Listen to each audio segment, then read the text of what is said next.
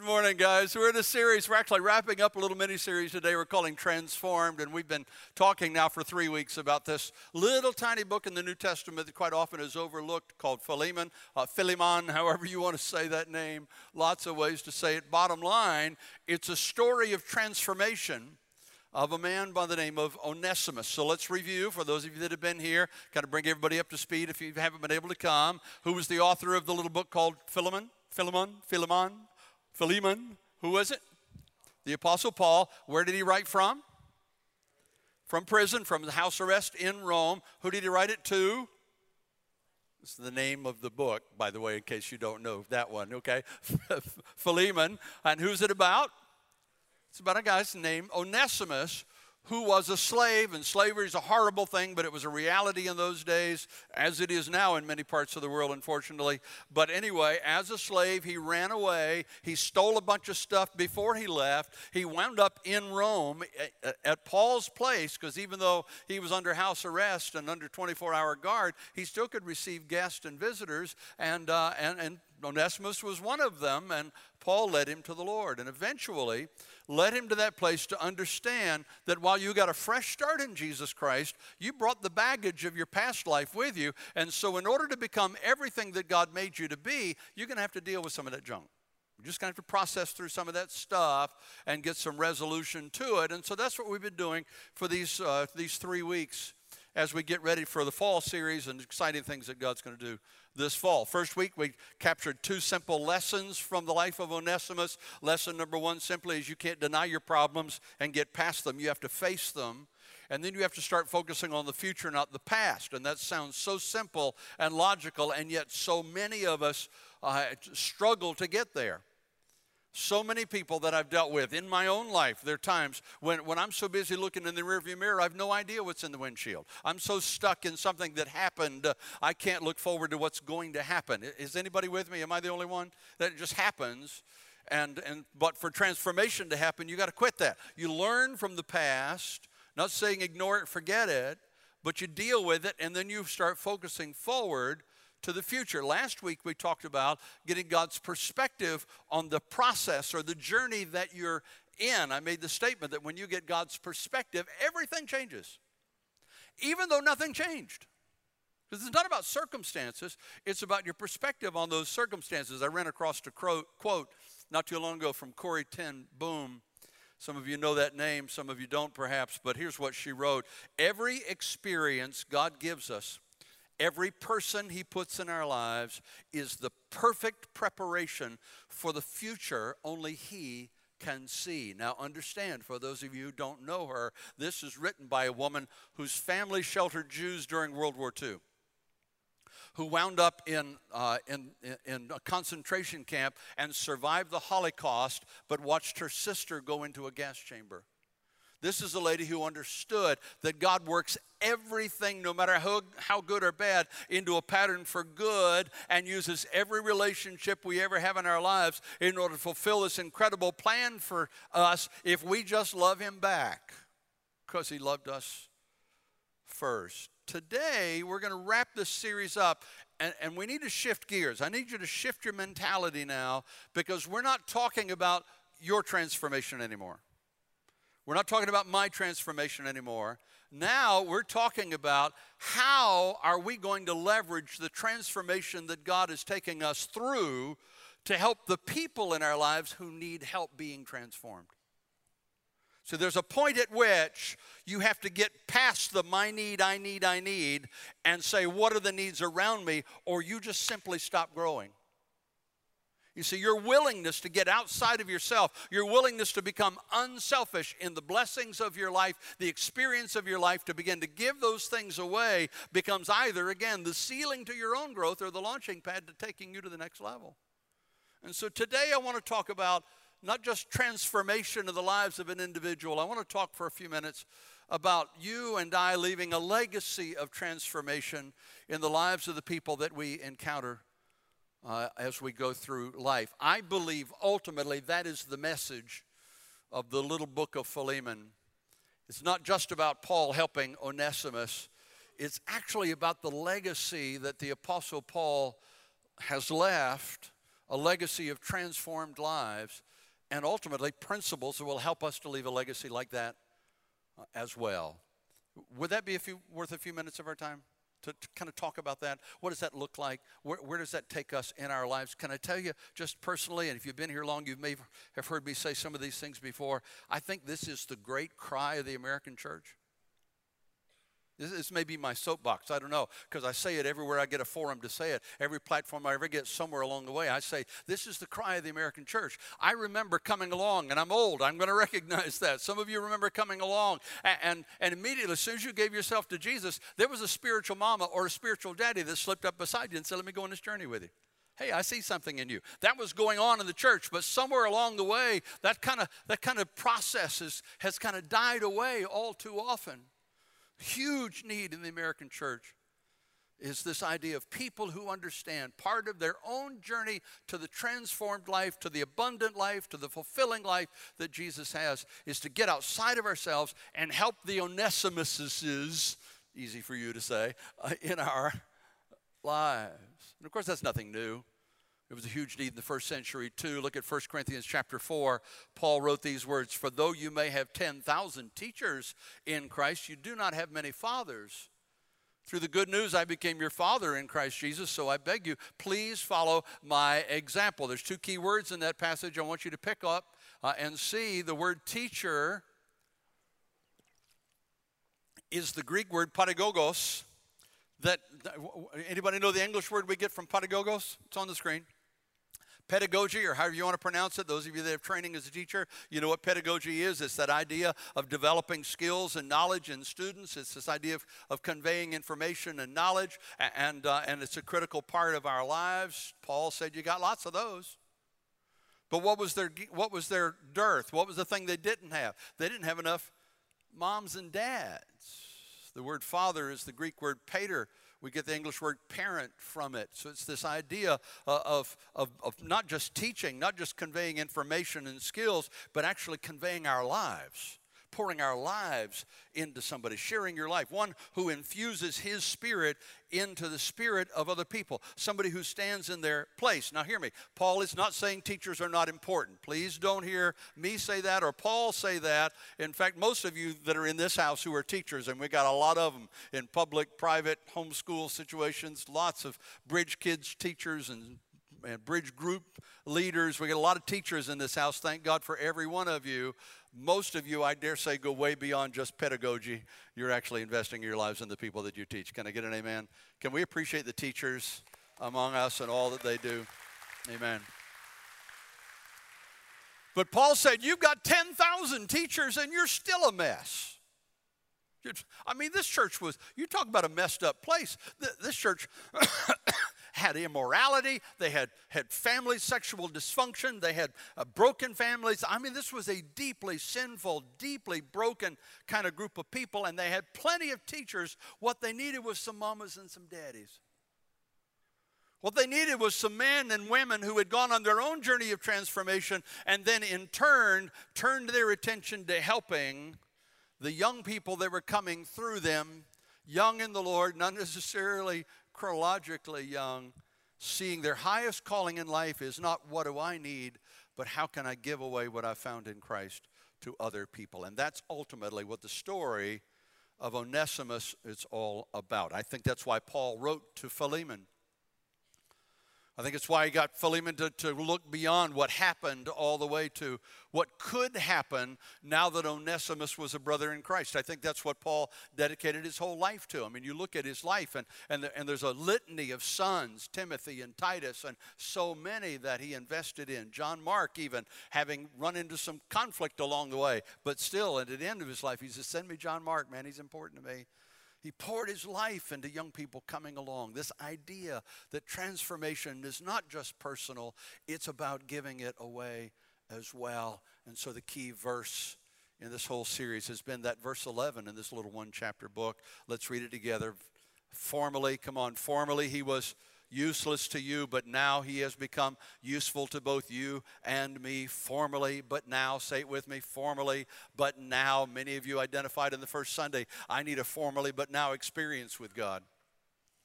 Many of us can identify many times over the years when we had a this is who I was, but this is who I'm becoming. This is who I was, but God came on the scene. This is what was happening, but God has redeemed it. We've got a lot of those formerly, but now experiences in our lives, and it's time to give them away. So in the few minutes I've got with you today, I simply want to pull out 4 lessons that Paul teaches us in this little book of Philemon, and see if we can identify how we apply those lessons in our own lives as we become an army of moms and dads, fathers and sons, mothers and daughters, as we invest in the generations that are coming behind us. Okay, 4 lessons. Let's just walk through them as quickly as I can. Here we go. Lesson number 1 is if you want to help other people transform, you've got to connect to the Father's heart for you. The first step in this journey is personal, and it is about connecting to the Father's heart for you. There is nobody, hear me, there is nobody more desperately in love with you than the God of the universe. Nobody is more desperately in love. And knowing His heart for you changes everything in your life. But before you can help others to get that, you got to get that.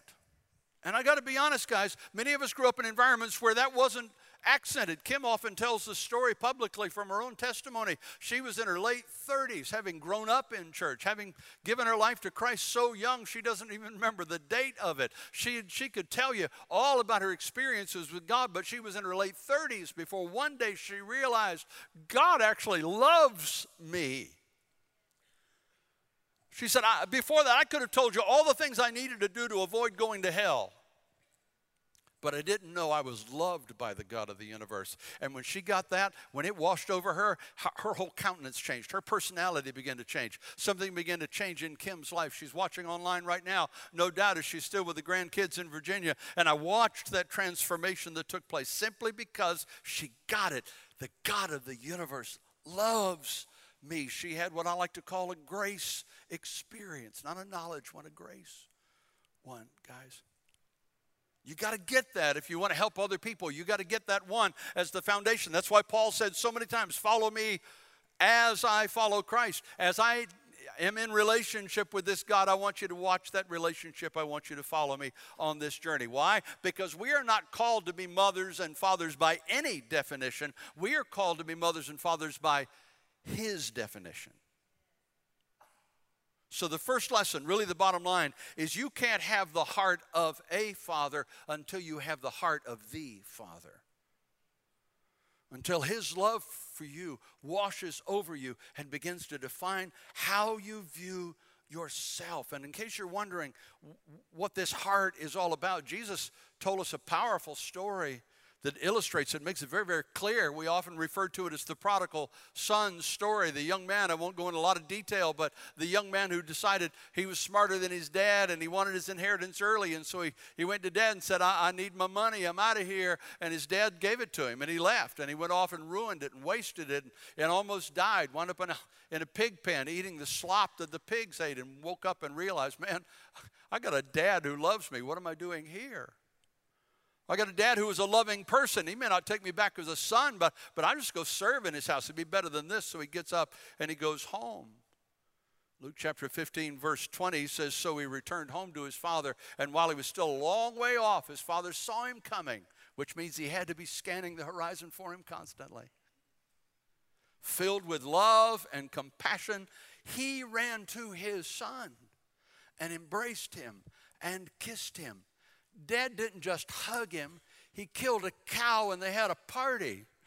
He took the family signet ring and put it on his finger, which was the family crest, that said, you're not just a servant here. You're a son in this house. You can carry the family name now.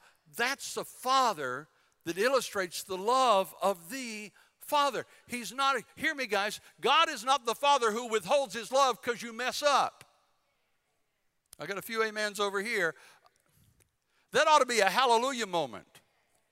He's not the kind of God who stops loving you because you got it wrong once or twice or 97 times. He's not the kind of God who withholds his love because you took a path and he knows where that path is going to take you. And it's breaking his heart to watch you go down that path. But he's here scanning the horizon for you to come back to him. That's the love that I'm talking about. That's the kind of God that I'm talking about. That's the kind of God you got to know if you're going to help other people know him. Now, I'm pressing this point because it's huge. Because, hear me guys, when you start parenting, many of you have parented in the natural already. When you start parenting and the pressure comes on, what comes out?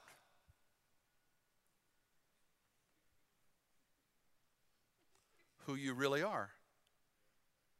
If you squeeze a toothpaste tube, what comes out? I don't know. The label says toothpaste, but you put pressure on it, what comes out is what is in there. If somebody put peanut butter in that toothpaste tube, guess what's coming out? Peanut butter. No matter what the label says. And so it's critical, guys, in the moments that we are parenting people, biologically or spiritually, that we got it, that we let the love of the Father so define who we are, that that love conveys to the people that we're dealing with, because ultimately, like Father, like Son, more is caught than taught. Remember, got plenty of teachers. We're not talking about teaching information. We're talking about sharing the essence of our lives. What more important thing can we possibly do than to convey the love of the Father to somebody who's struggling to believe that it is so? Bottom line, I got to move on. If you take on the mantle of mother, father, spiritually, biologically, adoptively, by any methodology, you need to know that they're eventually going to take on your traits, good and bad. So make sure before you get too deep into this parenting thing that you connect with the heart of the Father. Some of you, that's the only thing you needed to hear today. You can go to brunch now. Others of you, let's go. Second lesson is then you got to believe in somebody. Well, you connect to the heart of the Father, and then you look around the horizon and you look to find somebody that you can believe in. I'm going to read this little book of Philemon, and it becomes very, very clear that Paul was not just going through an exercise to help these two guys connect. He believed in Onesimus. There's no way he knew what Onesimus' future would be, but he knew what it could be. And he believed that if he invested in Onesimus, that future could become a reality. That's, I think, why he said what he did in verse 17. So if you consider me a partner, Philemon, welcome him as you would welcome me. He's putting it all on the line for this guy Onesimus. He believes in him. Now let's be clear, okay? Let's bring it home. It would have been very easy when Paul and Onesimus first met. He's a runaway slave with a warrant for his arrest, with a potential sentence of death over his head. When he first meets, it would have been easy for Paul to have taken one look at Onesimus and thought, this kid ain't worth my time. He's uneducated. He's a runaway slave. Odds are he won't even survive this thing. They're going to get him eventually. Dude, just go back, face the music. I ain't got time for you. I got more important things to look. I'm in the middle of writing the New Testament right now, okay? I got more important things to do than to mess with the likes of you. And all the while, Onesimus could well have thought, I'm not listening to this religious guy. He don't know nothing. I mean, he grew up rich. He's a citizen of Rome and all the benefits of being a citizen. He's never been a slave. He doesn't know how it feels to be me. He doesn't know anything about me. I mean, he's this highfalutin educated guy. He doesn't know me. Why should I listen to him? I mean, those are the natural responses, right? When you meet somebody and there's a big divide between us, those are the natural human reactions. The question is, how do you avoid that? And their answer is, I don't know all the dynamics of it, but I do know that there are two things revealed in the letter. And I'll tell you now that both of them have to be true of you if you're going to be an effective spiritual mama or daddy for somebody coming along and facing transformation. If you want to have any hope of leaving a legacy of transformed lives, they've got to be true for you. Number one, first, you've got to be confident yourself in Christ, not just loved by Christ, but in fact in healthy relationship with Christ. I mean, you read Paul's letters, just read through any of the epistles, and you're going to see incredible confidence. Don't just read through what the scriptures are saying to you. Read through and try to pick up on Paul's personality. Pick up on Paul's journey as you do. I mean, this guy had a call on his life. He would go into a town or a city. He'd go down to the synagogue and start dialogues. They'd start preaching about Jesus. Almost inevitably, somebody would get mad at him. They'd take him outside the city and stone him and leave him for dead. And he'd get up and brush himself off and go to the next town and preach some more. I mean, you talk about confidence. This is one confident human being. I mean, even in his letter to Philemon, he writes in verse 8, I could be bold and order you to do what you ought to do. I mean, confidence, man. Pastor Jim paraphrase, I know who I am. I know the spiritual authority that I have, but I'm confident enough, I don't need to throw that around. You see what's going on in Paul? This is not an arrogance. This is just a confidence. You understand the difference? Understand that. We're not talking about humanism. We're not talking about pull yourself up by your own bootstraps, kind of look in the mirror and say, I'm the captain of my own fate. You can't even figure out where you're going for lunch today, and you're the captain of your own fate. Give me a break. I'm talking about confidence in who I am in Christ Jesus. Paul wasn't just a naturally confident person. He understood the source of his confidence.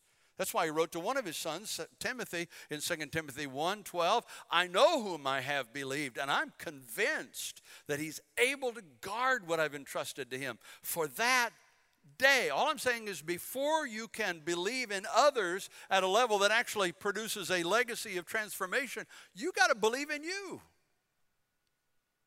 Not just based on who you are, but based on whose you are. Who you have a relationship with. And can I just segue from this for a moment and just dare to be personal for a minute and say some of you don't have that confidence. Well, I'm not saying that you're not going to heaven. I'm not saying you don't have a relationship with Jesus. I'm not saying that you haven't gotten saved. I'm not saying you're not faithful to church. I'm not saying any of that stuff, but you're not walking in that kind of confidence. And so we want to help you with that. This fall, in the fall semester, we're offering a couple of groups that you might want to check into if that's who you are. Pastors Valerie and Mary Kay Best are going to be offering a group that's specifically designed for new believers, and it'll help you to lay on a foundation for your new life in Christ. And some of you, maybe you've been Christians 10, 15, 20 years, but nobody ever taught you those foundational truths, and that'd be a great group for you to be a part of. I'm going to be leading one on Wednesday nights that I'm simply calling Biblical Foundations for Life. It's not necessarily a new believers class, but it's the basic doctrines of the faith. It's the basic truths of the Bible that define how we live and how we move and how we have our being. For some of you, you already know that stuff, but you don't necessarily have a biblical basis for it, and I want to give you that. Not just for you, but for the people that you're going to mentor, so that when they ask questions, you can say, here's what the Bible says. My mentor was one of those guys that if I asked him a question, he not only had an answer, but he could point me to the scriptures of where he got his answer. And that's what I want for all of us as well. And if those two groups aren't perfect for you, then we got a whole bunch of them. Go to the website. We got women's groups and men's groups and co-ed groups and a whole range of topics. Go to the website, get into a group, and start developing your confidence in Christ, because it's a part of leaving a legacy of transformed lives. So it begins with you believing in yourself in Christ, and then it moves to giving that confidence away. It moves to finding somebody that you can then invest in. The sad reality, forgive me if this sounds critical, but I think it's true. The sad reality is that churches across this great land are filled with people this morning who have committed their lives to Jesus Christ. They're confident they're going to heaven, but when it comes to believing in others, forget about it. I especially see that from one generation to the next. It just drives me crazy when I see that too many in the older generation would rather complain about teenagers, the way they dress, the music they listen to, the way they talk, the way they text in church. You see them sitting in church texting. You did too. You just used a pencil and paper and passed it down the aisle and had to involve 27 people to get it to the person that you wanted to text to, and now it just goes straight. Boom. Ain't no difference. I asked him to marry me in church with a note, passed it down the aisle. I'm kidding, but I'm not. We'd been talking about it, and those February 15th was an important date in our own life, and I just simply wrote a note, said February 15th is a Sunday. She'd been saying she wanted to get married on a Sunday, so I just passed that note down. She went.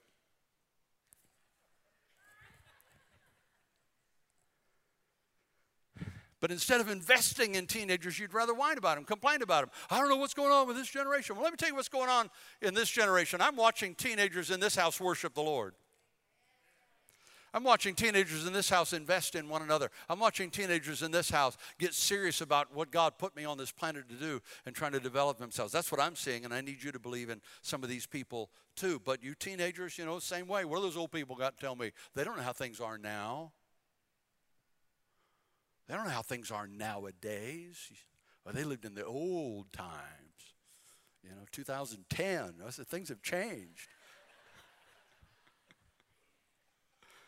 We don't know the exact ages of Paul and Onesimus, but I do know that Paul was very late in life when he wrote this book, and I'm assuming that Onesimus was a relatively young man, but it did not stop them from believing in each other. We've got to get over those kind of things if we're going to be effective at this stuff. Verse 10 of Philemon 1, I appeal to you for my son Onesimus, who became my son while I was in chains. Hear me, guys. The Bible is filled with those kind of stories. I mean, it's just packed with those relationships. You got Jethro investing in his son-in-law Moses. You got Moses investing in Joshua and Caleb. You got Naomi mentoring Ruth. You got Paul had a host of sons in the gospel. I mean, it's just, you see those stories over and over and over again. I think about my young days, just starting out. I was 18 when I went to see my pastor. And I said, how do you know if you're called to preach? And after we talked for a couple hours, he looked at me and said, well, you know what, Jim, I believe in you. Preach for us Sunday. And I went, sucked all the oxygen out of the room. So I tell you what, give me a little time, and can we do a Wednesday night first? And so he gave me 3 weeks on a Wednesday night, and I preached. And afterwards, he brought me in the back, and he set me down, and he gave me constructive feedback and wisdom on that message. And on the way out of church that evening, Miss Macy Carlisle, who was the widow of the founder of our church, came to me. She shook my hand and she said, Jim, you're going to make a fine preacher someday.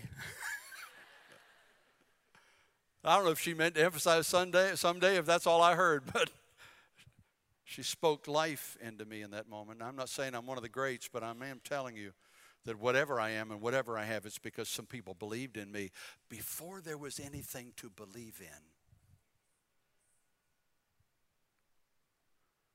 And of course, Jesus was the best at that. You're talking about getting this one. I mean, he believed in people just like you and me. Think about it. I mean, who did Jesus call?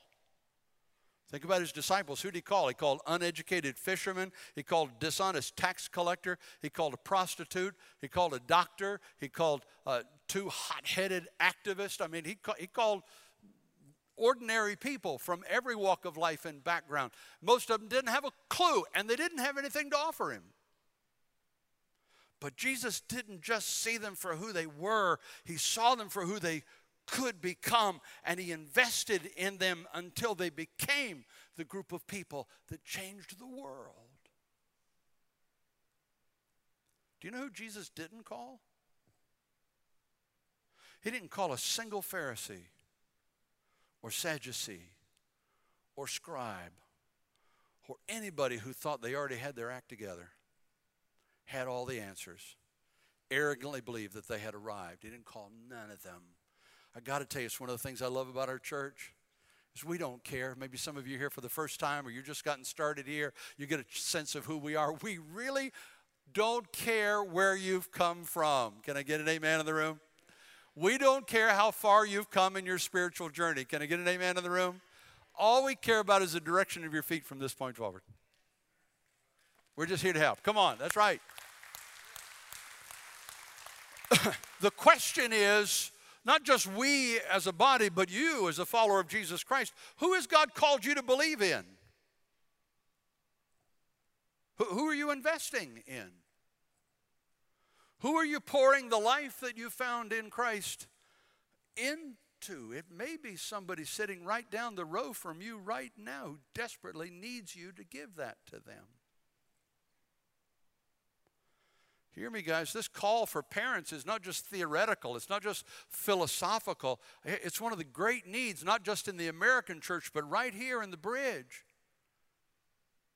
The constant cry for more people to invest in the Bridge Kids ministries, for people to get involved in the student ministries, for people to become Bridge group leaders. Those calls are profound. The needs are huge. And God's calling some of you to step up and start believing in some people and start giving away what you found in Jesus Christ. I believe it with everything in me. I believe we're on the verge of a breakthrough as a church, and this is going to be the breakthrough. More and more of us stepping up into that role. In fact, it's on my heart. We're going to start a whole discipleship process, a whole growth track kind of thing in 2020. And we're going to start systematically training our people to understand, what does the Bible say? What are the implications of the Bible in their lives? What is the role of the Holy Spirit in their lives? We're going to start training our people in a discipleship process. But the only way that's going to happen is if some mamas and daddies step up and say, I'll be a part of that. I want to help be a part of that. And as the fall comes on, you'll hear more and more about that thing. Bottom line is, the need for spiritual mamas and daddies is not just an American need. It's not just a world need. It's a Wayne County Bridge Church need. Fully devoted followers of Jesus Christ who have moved beyond what do I need all the way to who needs my help. If you want to leave a legacy of transformed lives, you got to do what? You got to connect with the Father's heart. Then you got to get confident in Christ. Then you got to give that confidence away. And I know some of you are sitting here thinking right now, Jim, I hear you, I got it, okay, it makes sense to me. And I would love to lead a group. Man, I would love to get involved in Bridge Kids. I'd love to get involved in students. I'd probably have a blast over there. I'd have a great time. I'd love to teach one of those discipleship classes. Man, I'd love to mentor somebody. It's just not a good time. I just don't have time. I'm just kind of busy right now. Pastor Farrell and I, most of you know Pastor Farrell and I have been close friends for many, many years. And just a few years ago, he and I were coaching a group of pastors, and we got into a conversation. I don't remember who initiated it, but we got into a conversation about finding the time to do this stuff. And Farrell said, you know, the need is there. How can we ignore it? And I said, yeah. And if we wait until we have time to do it, they won't care what we have to say. We have to do it while we're in the throes of it so that they're listening. So let me make sure you understand. The third lesson from this little book of Philemon is not only connect with the Father's heart and believe in somebody, it's pay the price to be a mom and dad. Does it cost to have babies? I mean, in the natural, does it cost to have babies? Yeah, for the first few weeks, the first few months, the first few years, for the rest of your life. And then the grandbabies come along, and it costs again. I mean, I'm vividly aware that we're talking about costs. Very soon after my experience with Pastor Bill Ellis and Miss Macy Carlisle in that first experience, my father passed away. And I was 19 years old, and Dr. Herbert Carter, who was general superintendent of the Pentecostal Free Will Baptist denomination, came and did my father's funeral, and I went to him boldly, naively, arrogantly, maybe, I don't know, and I walked up and said, "You're my spiritual father now." Here's this young, stupid kid from Bladenboro telling the superintendent of the denomination, "You're my spiritual dad now." And he turned to me and he said, and those of you that know Dr. Carter, he's one of those God voices, he said, "I accept." And every time I called him, and I did over the next several years, "Sir, might I have audience with you?" That's what I'd say, because I love the way he talked. He'd say, "Tell me when." I'd walk into his office, he'd reach up and turn his computer monitor off and turn and face me, and he'd listen to me pour it out, and he'd give me wisdom. And sometimes it was challenging, and sometimes it was encouraging, but he always listened and heard and spoke into my life. Dr. Carter struggles in his late years with dementia, but I wouldn't be here without him having paid the price. I actually went back to him just a few years ago and said, "Sir, I owe you an incredible apology." And he said, "Whatever for?" I said, "It never dawned on me in those young years that you were probably in the middle of preparing for a sermon you were going to preach that night or a lesson you were going to teach the next morning, but you never let on to me that you were busy. You just turned and faced me and listened. And I'm sorry that I took advantage of you." He said, "You took no advantage of me. I gave you that time." Does it cost? Yeah. Does it pay? Sure. But I don't just mean in terms of time. I understand the magnitude of the risk that Paul took for this runaway thieving slave. Verse 18 and 19. Paul wrote to Philemon, "If he's done you any wrong or owes you anything, charge it to me. I, Paul, am writing this with my own hand. I will pay it back, not to mention that you owe me your very self." You understand what he's doing? He's putting his reputation on the line. He's putting his finances on the line. He's putting his very relationship with Philemon on the line for a thieving runaway slave. When was the last time you took a risk for somebody like that? Others didn't see the potential in that person, but you did. And you wanted others to see that potential too. Again, most of us are where we are because somebody did that for us somewhere along the way. So who are you giving that kind of support to? Who are you seeing through the lens of who they might become one day? The fact is, all of us have been impacted by the legacies left to us, and we'll leave a legacy behind for us.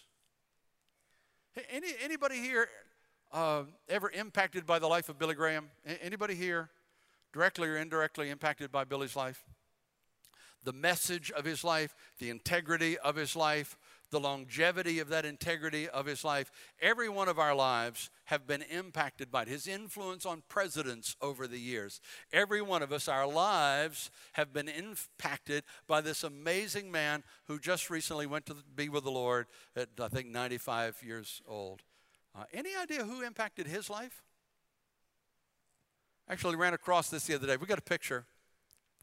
Billy came to Christ in a Mordecai Ham revival.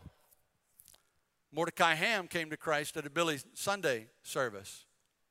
Billy Sunday came to Jesus under the ministry of Wilbur Chapman.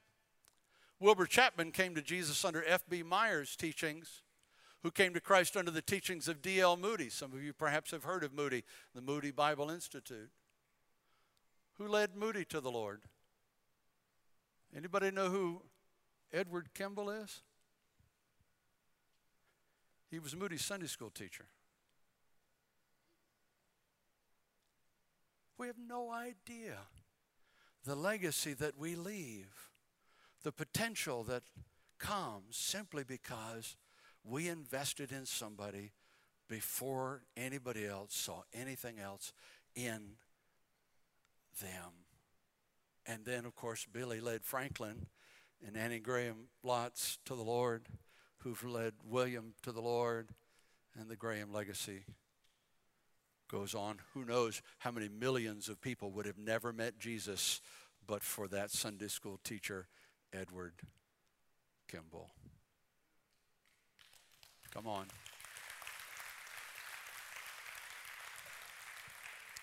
Every great legacy owes a debt of gratitude to somebody somewhere who connected with the Father's heart, believed in them, paid the price, which leads us to the fourth lesson from our little book, created a chain reaction of transformation.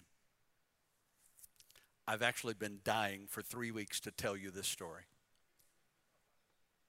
The Bible doesn't really tell us what happened to Onesimus after he went to Philemon's house. So you can imagine the picture. He's got a warrant out for his arrest, potential execution. He goes back to Philemon's house. He's carrying this letter that Paul hand wrote. He knocks on the door. Philemon comes to the door, and he goes, "Here, read this before you say anything." We don't know what happened. We really don't know from Scripture, but there's a lot in first century history, Jewish history, that tells us these things. The prevailing theory comes from Ignatius, who was the patriarch of Antioch and one of the great historians of the first century, he wrote in his writings that the Ephesian church, the church at Ephesus, became the most influential church of its time. The church at Ephesus was in the shadow of the temple of Diana, who was the goddess of perversion in those days. Unspeakable sin happened there in the name of worshiping this goddess Diana. Tourists came from all over the world to worship at the altars of the perversion of this goddess Diana. The slogan of the temple of Diana is, what happens at Diana stays at Diana. Are you getting the picture?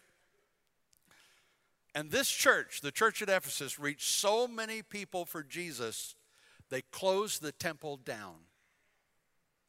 That's a church. That's influence.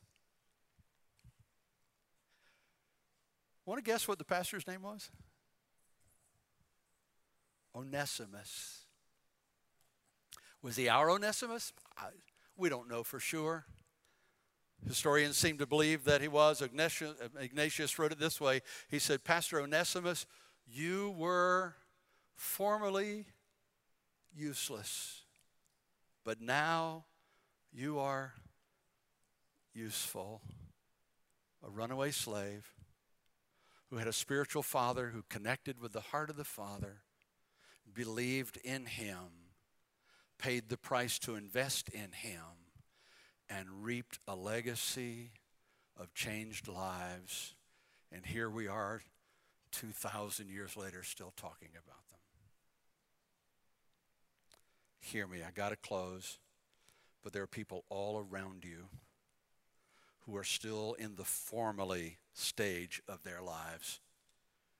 They're simply waiting for somebody to do for them what Paul did for Onesimus.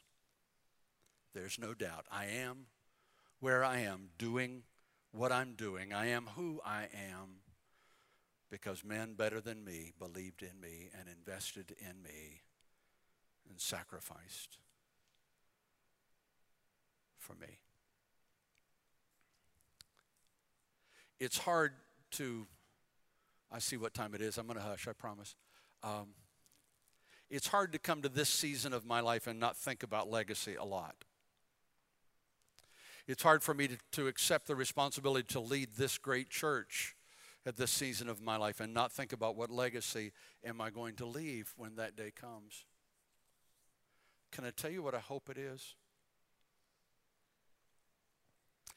Do I want this church to grow? Sure I do. Do I want more people to come to Jesus? You better believe it. Do I want us to plant churches all around this region and all around this world? Somebody say yes, quick. But what I want more than anything else is for an army of spiritual moms and dads to rise up from this house who sees their highest calling in life is not what am I going to get from the Lord,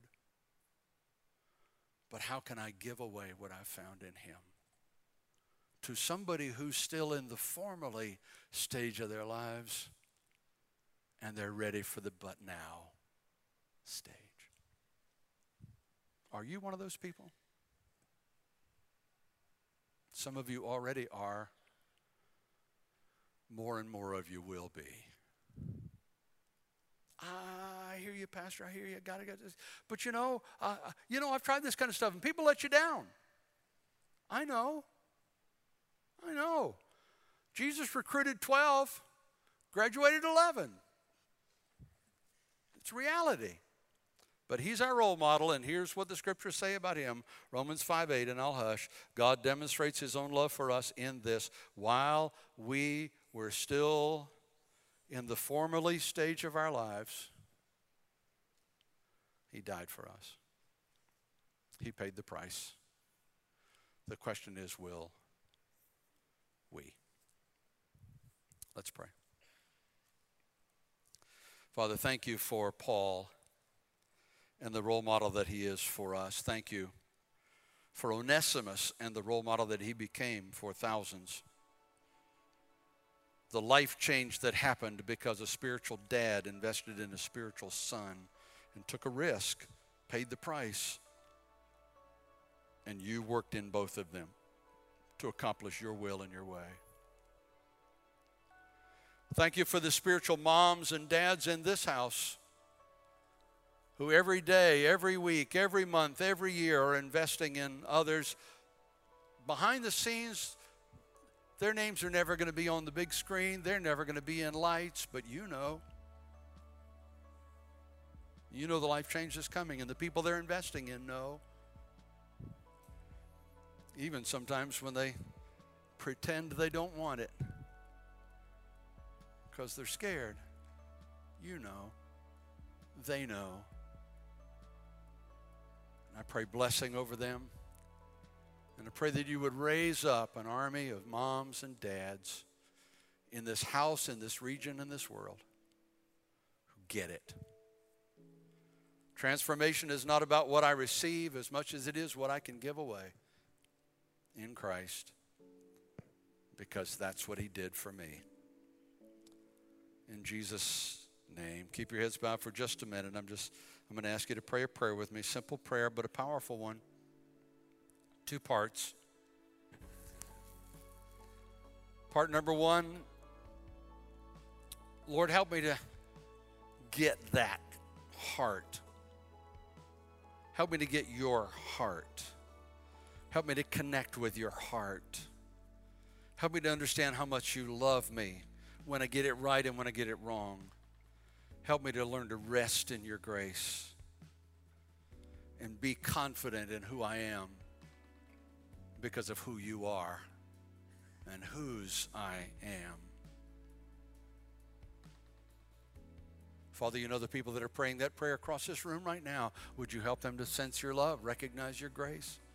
Let it wash over them. Maybe you've never prayed a prayer like that before. Maybe this is the first time you've ever said, I want to be loved by God. Lord, would you make yourself real to them in this moment? Help them to know how much you love them. Then part 2 of the prayer, Lord, help me to give it away, to pay the price, to do whatever it is that needs to be done, so that this isn't just about me. It's about the Onesimuses that you put in my life. Help me to be the spiritual mom, the spiritual dad you called me to be, the leader, the influencer that you've given me the potential to be. Change lives for your sake. In Jesus' name, amen. Amen. Would you stand with me this morning? The altars are open. Our altar workers are coming. They're going to be here. If you want to pray with somebody before you leave here today, take advantage of that opportunity. Whatever is going on in your life, we'd love to minister to you in that way, help you in that kind of way. Let us help you with that. Please, first-time guests, fill out a Connect card. Stop by the VIP table. We really want to treat you like a VIP. We want to put a gift in your hand. Thank you for coming. All of you, would you fill out a Connect card? If you prayed that prayer, would you do me the honor of saying I prayed? Just write on your card somewhere, I prayed. You can distinguish which prayer. You can just say I prayed, but let me know so I can pray for you this week. The ushers will be at the door. You can drop your Connect card in the basket as you walk by on your way out, but let me know how I can pray for you this week. Would you do that? Do your hands like this. Thank you so much. Father, take us from this place. Use us for your glory and accomplish your will and your way through us in Jesus' name. And all God's people said, amen.